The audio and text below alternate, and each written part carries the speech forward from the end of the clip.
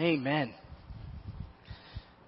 That song rings true when we think about this time of year and how easy it is for us to consider the Christmas story and the significance thereof and not see Jesus as anything more than that baby in a manger, isn't it? And yet, if you read all the way to the end of this Bible, you see that He's going to reign and that we're going to stand before Him and sing, "Holy, holy, holy." And so there's a all-encompassing picture here of the person of Jesus. And this morning, we're going to be in Matthew chapter 2, continuing this series of talks looking at perspectives on Christmas. And last week we looked specifically at the person of Joseph, and the whole goal of this series of talks is to get us to not only consider what we can learn from each character, several of these characters in the Christmas narrative, but also to get you reading intentionally and thinking critically about this story that oftentimes we've heard so much that we gloss over it. Now, does anyone see that tendency in themselves when they read the Bible? They heard the story before.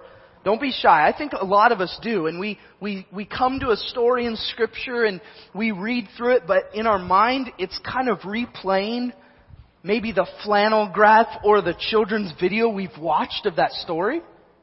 Right?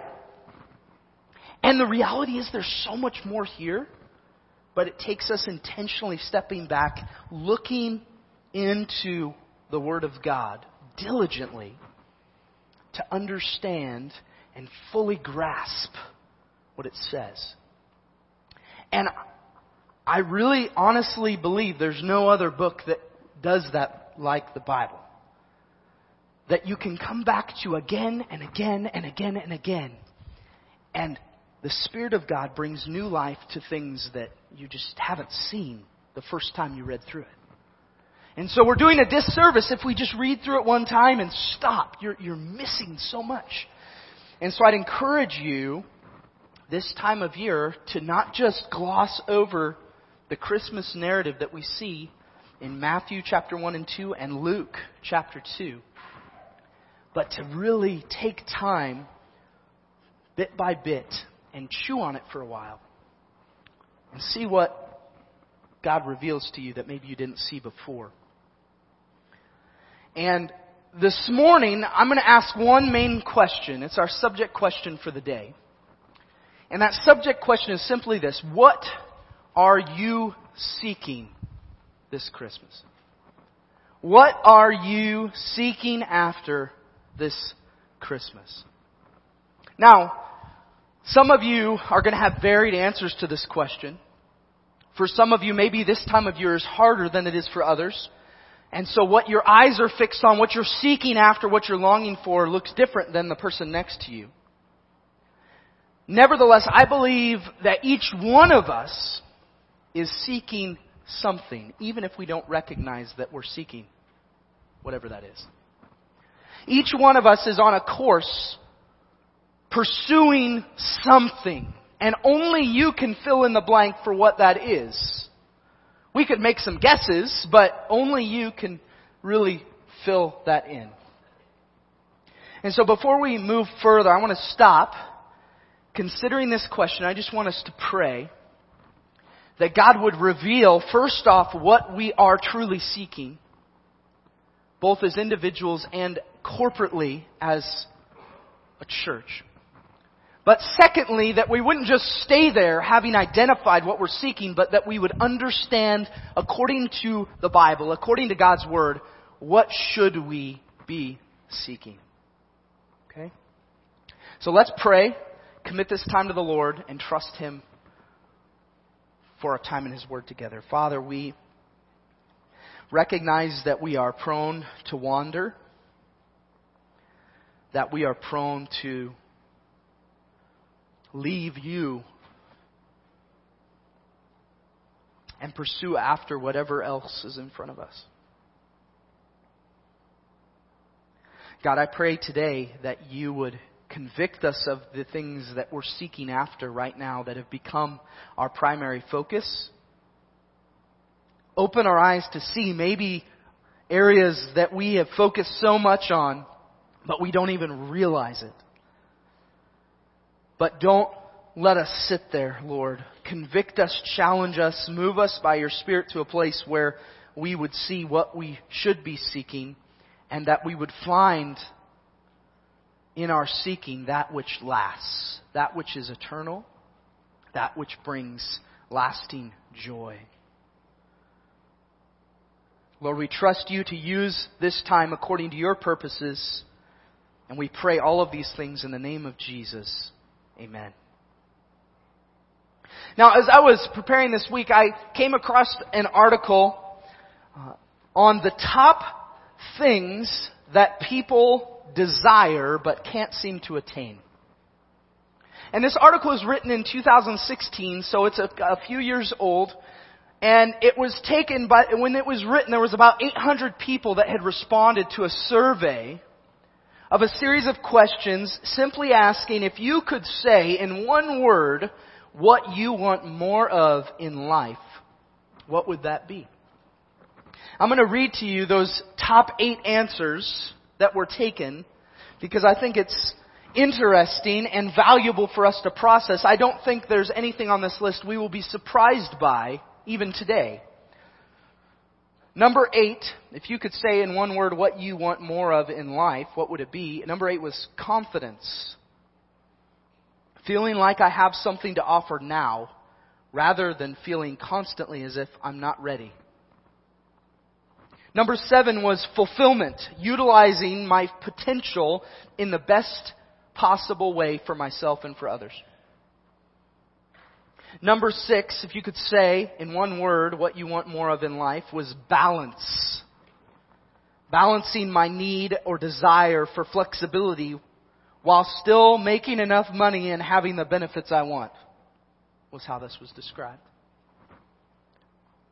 Number 5 was joy. How to find the right role or position or motivation for me now that will bring joy in what I do. Number 4, if you could say in one word what you want more of in life, was peace.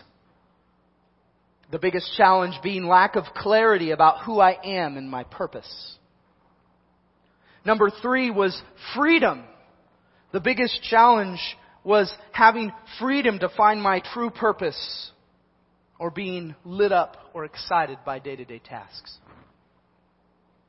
Number 2, money. The biggest challenge being not having enough money or time to accomplish the things that I want to do. And number 1, can anyone guess what number 1 is? Anyone have a guess? I heard it. What was it? Happiness. The number 1 thing, if you could say in one word what you want more of in life, was happiness. Now, as I read through this list, I was honestly kind of discouraged in thinking about that, and yet at the same time empathetic, because at any given time in my life, I can recognize areas where I sought after, where this became my focal point, because it's what I longed for most. And understanding that this is a secular article, really written about business people and what they're longing for but can't seem to attain. And so this emphasizes even further that subject question of what are you seeking this Christmas? What is it that you're running after, and no matter how hard you try, you just can't seem to attain it, and you just end up in this cycle. This is often determined by what we put the most energy towards, what we are fixated on, and often dictates who we are. Now, in our message today, we're going to see a group of guys who were seeking a king. And they find him in a rather unusual location by all cultural standards.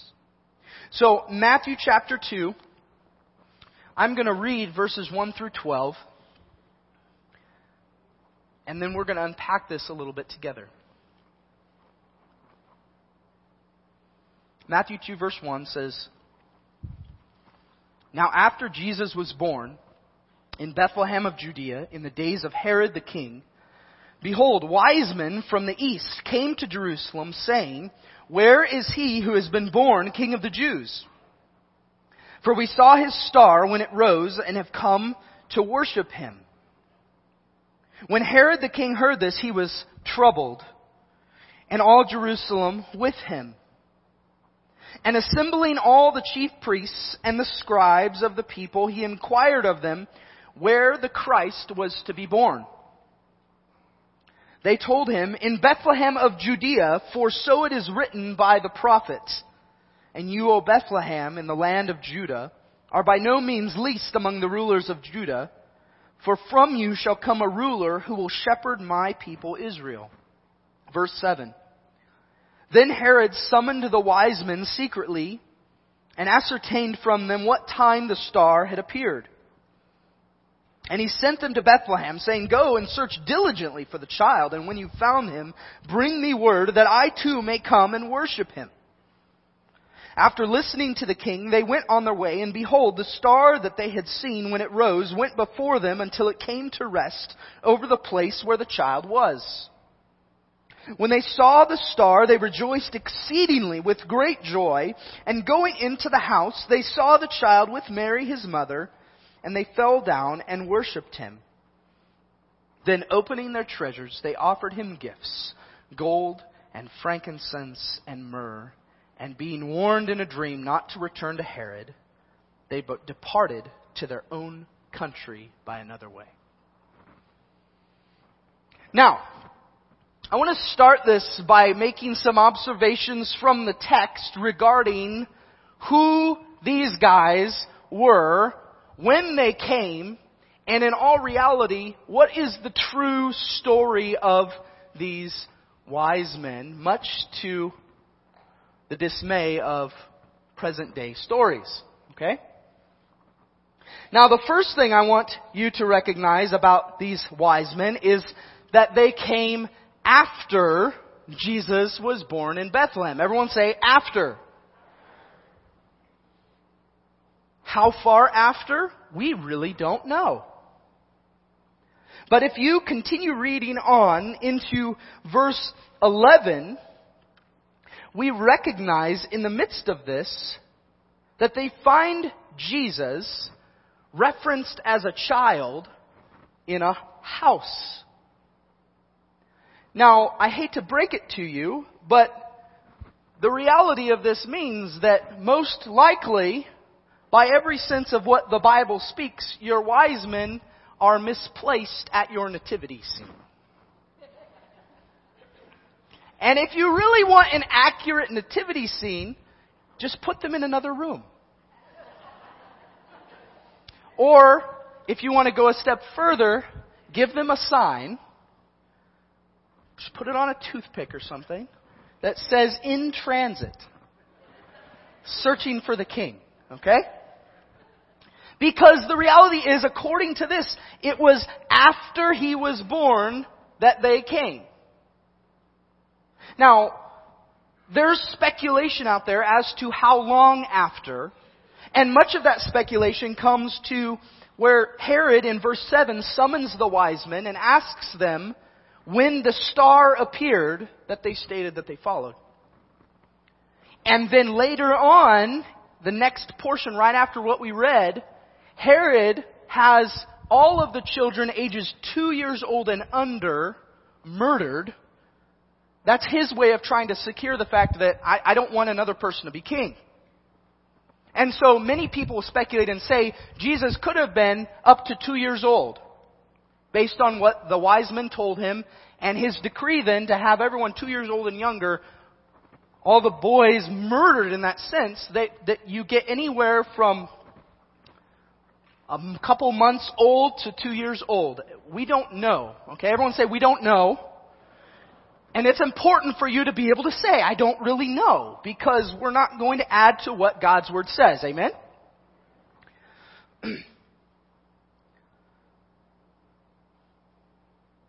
these wise men came after Jesus was born. Now, the other thing we see in here, in verse 1, it says, after Jesus was born in Bethlehem of Judea in the days of Herod the king, behold, wise men from the, what is the word? From the east. Everyone say east. We know that they have come from the east. Exactly where in the east? Everyone say, we don't know. Now again, I'm telling you this because I desire that you make informed, accurate decisions about what the Bible says based on what it actually says.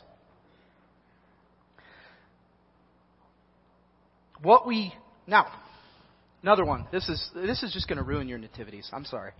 But I'm really not sorry because this is what the Bible says. The other thing that we don't know is how many wise men there were. Now, the reason that many people assume there were 3 is because what? There were 3 gifts. Okay, we see that. And that's accurate. You can say the wise men brought 3 gifts. According to verse 11, they offered him gifts, gold, frankincense, and myrrh. That does not mean there were 3 wise men. Okay? It means there were 3 gifts. Everyone say 3 gifts. So I hate to break it to you, but your Christmas song, We Three Kings, is also not right. Okay? I'm all about breaking down these myths, if you can't tell. What we do know is based on the language used, there were multiple. So I could tell you there were a minimum of 2, a maximum of how many? We don't know. Everyone say, we don't know. All right? It's okay to say that. It doesn't change the Christmas narrative any by saying that. Okay?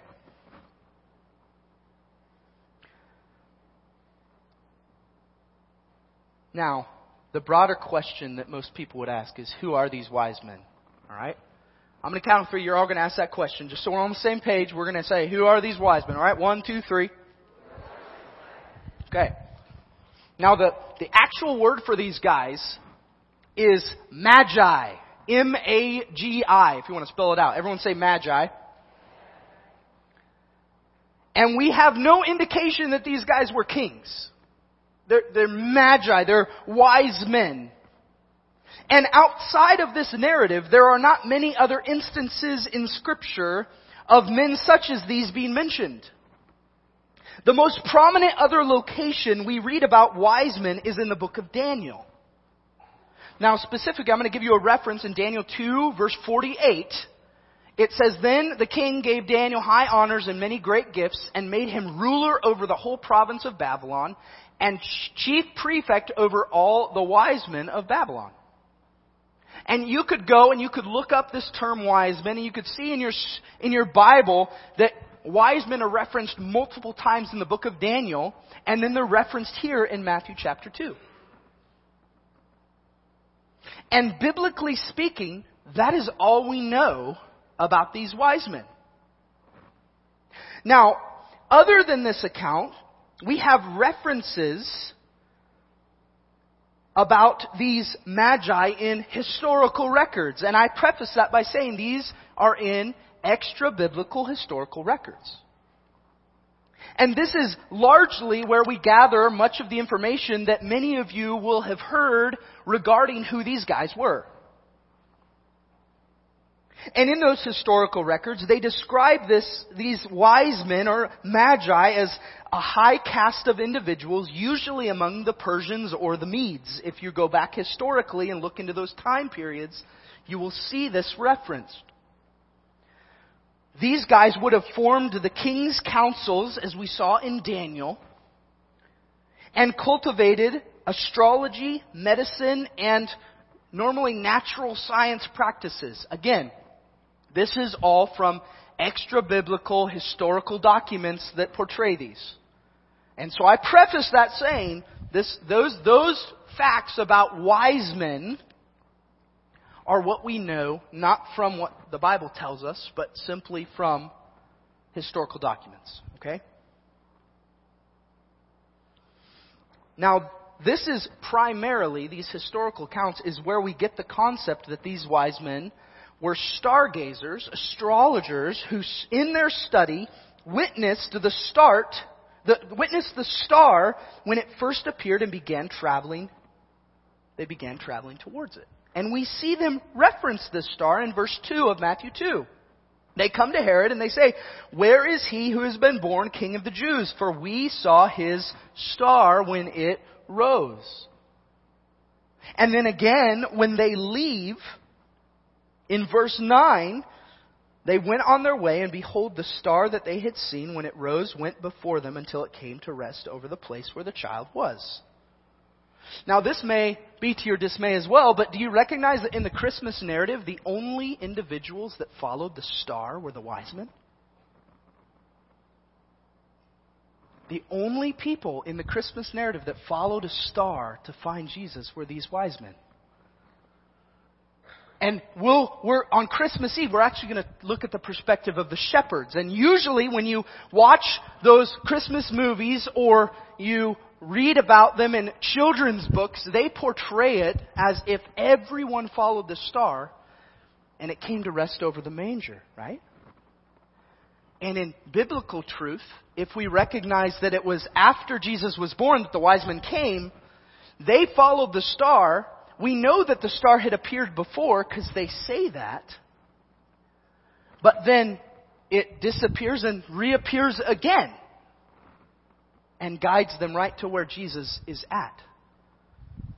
And what you see with the shepherds is the angels give them several signs. And I'm going to leave it at that and encourage you to come to Christmas Eve if you want to learn more about this. Okay? But nowhere in Scripture do we see any of the other characters in the Christmas narrative following the star to get to where Jesus was. Now, there's several other really amazing realities in this narrative that I want to point out to you, okay? One, recognize in verse 2 that these wise men were aware that Jesus was born a king. We have no record or idea how they knew this. And recognize these guys were not Jews. Coming from the east, these would have been Gentile men who were seeking out this king. And by some miracle, they were aware this was not any usual birth. And they put this all together. Praise God for His orienting them to that place. Recognize this also, that we see in verses 4 through 6, Herod assembles his chief priests and scribes. These were the main biblical scholars of this day. And recognize that where they are at in location to Bethlehem is only about 5 miles away. And they were able to pull out the prophecy and say, this is where He's going to be born. And I come to that and am instantly convicted and challenged by the nature that the guys who should have known the Bible the best were so close to the newborn Savior and yet didn't care. How often that reflects our own attitude, doesn't it? That we can know this stuff and we can hear it and we can be challenged by it and yet never move any closer than we were when we started. Recognize this also, that the star that had appeared before and appeared a second time for the purpose of directing the wise men to the place where Jesus was. This is miraculous. That this is all transpiring with specific purpose according to God's plan. And here's why I believe that that is with intentional purpose. The gifts that these wise men gave foretold the purpose of Jesus. They gave gold, which was really common of people to bring to an earthly king and honor him in that way. They brought frankincense, which was used for worship purposes. And then probably the strangest one, if you were to consider doing this in real life, was myrrh, which was an embalming agent for death. I would not advise any of you to do such a thing at the next baby shower you attend. Okay? And yet this foretold something about Jesus that even his disciples couldn't comprehend, because when he started his ministry, they were convinced he was going to reign right there. He's going to take over and rule as king right here and now. So the very idea of his death, which now we look at and say, that's the gospel. The good news is that Jesus came and died so that we would have life, because we deserve death in the midst of our sin. But the broader question I think that many of us have when we come to this portion of the narrative, aside from just reading and understanding the story and reading and understanding the significance of each of these miraculous signs and things taking place, is, why should I care? What real life application can we learn from these wise men who journeyed from the east in search of the king? And I want to turn your attention, understanding what we've kind of overviewed here and reading this narrative, I want you to flip just a few pages ahead to Matthew chapter 6. Matthew chapter 6, specifically starting at verse 25. And we're jumping a lot of time and space here between the narrative that we read in Matthew 2 and what's happening in Matthew 6. Matthew 6 is in the middle of a sermon or a series of sayings that Jesus himself spoke, in which we usually call the Sermon on the Mount, which goes from Matthew chapter 5 to Matthew chapter 7. And so these are the words of Jesus himself in his ministry as an adult person now. And starting in verse 25, he says this, "Therefore I tell you, do not be anxious about your life, what you will eat or what you will drink, nor about your body, what you will put on. Is not life more than food, and the body more than clothing? Look at the birds of the air. They neither sow, nor reap, nor gather into barns, and yet your heavenly Father feeds them. Are you not of more value than they? And which of you, by being anxious, can add a single hour to his span of life? And why are you anxious about clothing? Consider the lilies of the field, how they grow. They neither toil nor spin. Yet still, I tell you, even Solomon, in all his glory, was not arrayed like one of these. But if God so clothes the grass of the field, which today is alive and tomorrow is thrown into the oven, will he not much more clothe you, O you of little faith? Therefore, do not be anxious, saying, what shall we eat, or what shall we drink, or what shall we wear? For the Gentiles seek after all these things, and your heavenly Father knows that you need them all." Verse 33, listen to this. "But seek first the kingdom of God and his righteousness, and all these things will be added to you. Therefore, do not be anxious about tomorrow, for tomorrow will be anxious for itself. Sufficient for the day is its own trouble." Now, this is a passage of Scripture that is quoted a lot, but it's not usually talked about around Christmas. And yet there's multiple applications here that tie directly between this narrative in Matthew 2 and these promises and challenges in Matthew chapter 6. The first one that I want to challenge you with in application is that seeking the things of Christ may require the abandonment of current realities. Seeking the things of Christ may require the abandonment of current realities.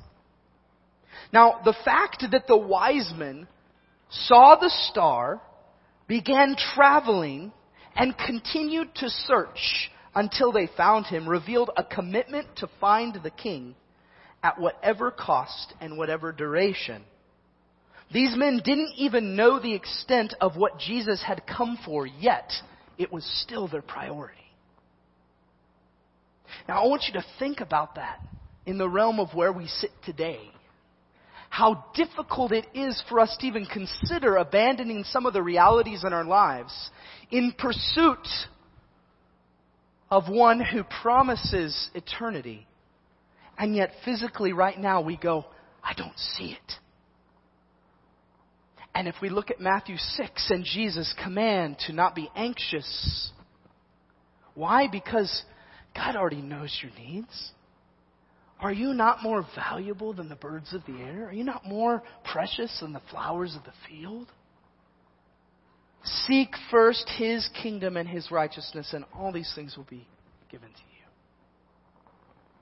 Now, when I was processing this, the picture that immediately came to mind is one of how often we start seeking the things of Christ and then kind of fall off the wagon, if you will. We get tired of searching for this and get comfortable in our own pattern of thinking and way of doing whatever is before us.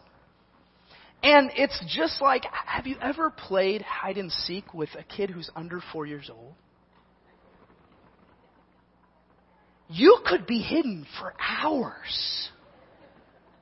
Because they'll look for you for maybe 2 minutes. And then they don't care anymore. They get distracted by something else. And all of a sudden, they're on to the next thing. And you're still sitting in the closet waiting for them to come find you. The reality is, we often do the same thing when we're seeking out the things of God. We start off just like that little kid. Oh, I'm so excited about this. I'm searching for it. I'm yearning for it. And then all of a sudden, we get distracted. And we're off on something else. And the truths of God's Word, all of that is still the same. And the application of that is the same. But it requires us prioritizing less whatever we have gotten distracted by and shifting our focus to that which God has called us to in Christ. We know from His Word why Jesus came. And we know why we celebrate His birth. It's because of the gospel. Everyone say good news. We know from His Word that He came and died to bring life. But do we pursue Him at all cost, recognizing that that is where life is found? Seeking the things of Christ may require the abandonment of current realities. The second thing is that seeking the things of Christ may cause strain in earthly relationships. What the wise men were searching for was in direct opposition to what Herod wanted. And we see that specifically in verse 3. When Herod the king heard that they were looking for he who was born King of the Jews, he was troubled.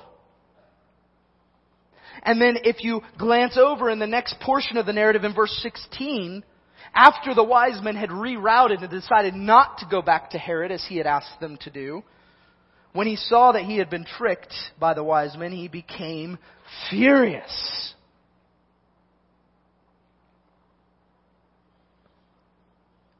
The wise men could not have anticipated that this would be the result of their stay in Jerusalem. Nevertheless, their desire was to seek out the newborn king. Now, some of you have experienced something similar in your own personal walk of faith, where you have been someone, you have come to faith in Christ, and when you made that shift, there were people that were a part of that life you lived over here that did not approve of that shift. Now, there's still others in your life who maybe are trying to convince you that you can do both, and there can be a balance here, and yet we know that the things of Christ are in opposition to the things of the world. If you want more info on that, read 1 John. And he talks specifically about that. And he says, friendship with the world is enmity with God. It's separation. They don't mix. And oftentimes I fear that we prioritize so much our earthly relationships that we sacrifice our pursuit of the things of Christ as a result. Now, there should be a healthy tension here because we know and recognize that it's our duty, it's our mission to reach these people with the gospel. And yet, if we are specifically seeking those relationships as our priority, we miss our focus of fixing our eyes fully upon Jesus and seeking to become more like Him. The third and final thing that we can glean from this narrative is that seeking the things of Christ should result in humble adoration and worship. Now, the wise men realistically could have been really underwhelmed when they came to the place where Jesus was. It was not a palace. It was not a kingdom. It was not the capital of this nation. It was a house. And they find Jesus there with Mary.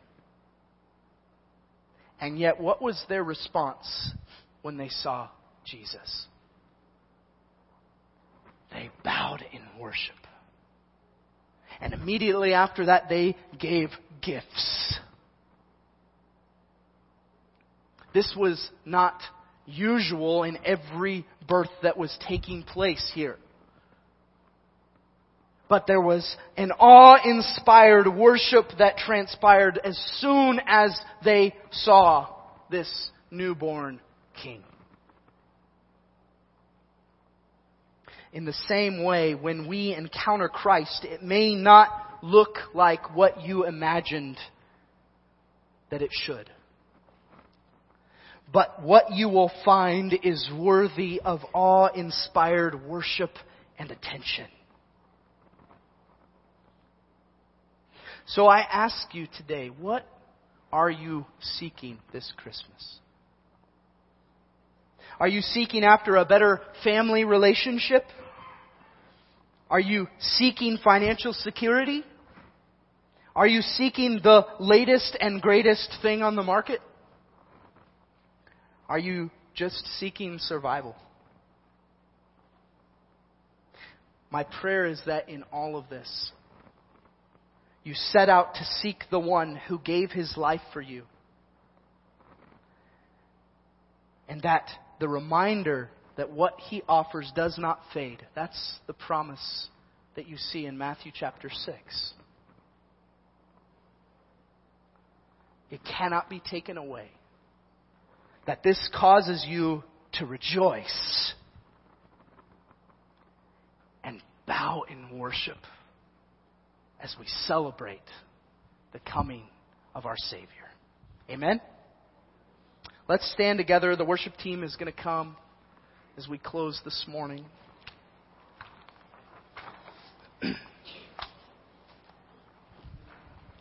Heavenly Father, I pray that we would recognize more fully than we did when we came today what we are seeking, what we are pursuing.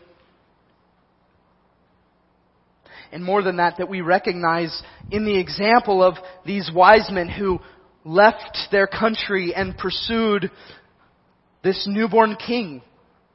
They sought direction from other people. They yearned to find, to bring gifts, to worship. Lord, I pray that we would be challenged by that example. These men who didn't even recognize or know the true purpose behind why Jesus had come at this point. And yet we stand here holding the Word of God, knowing the entirety of why Jesus came.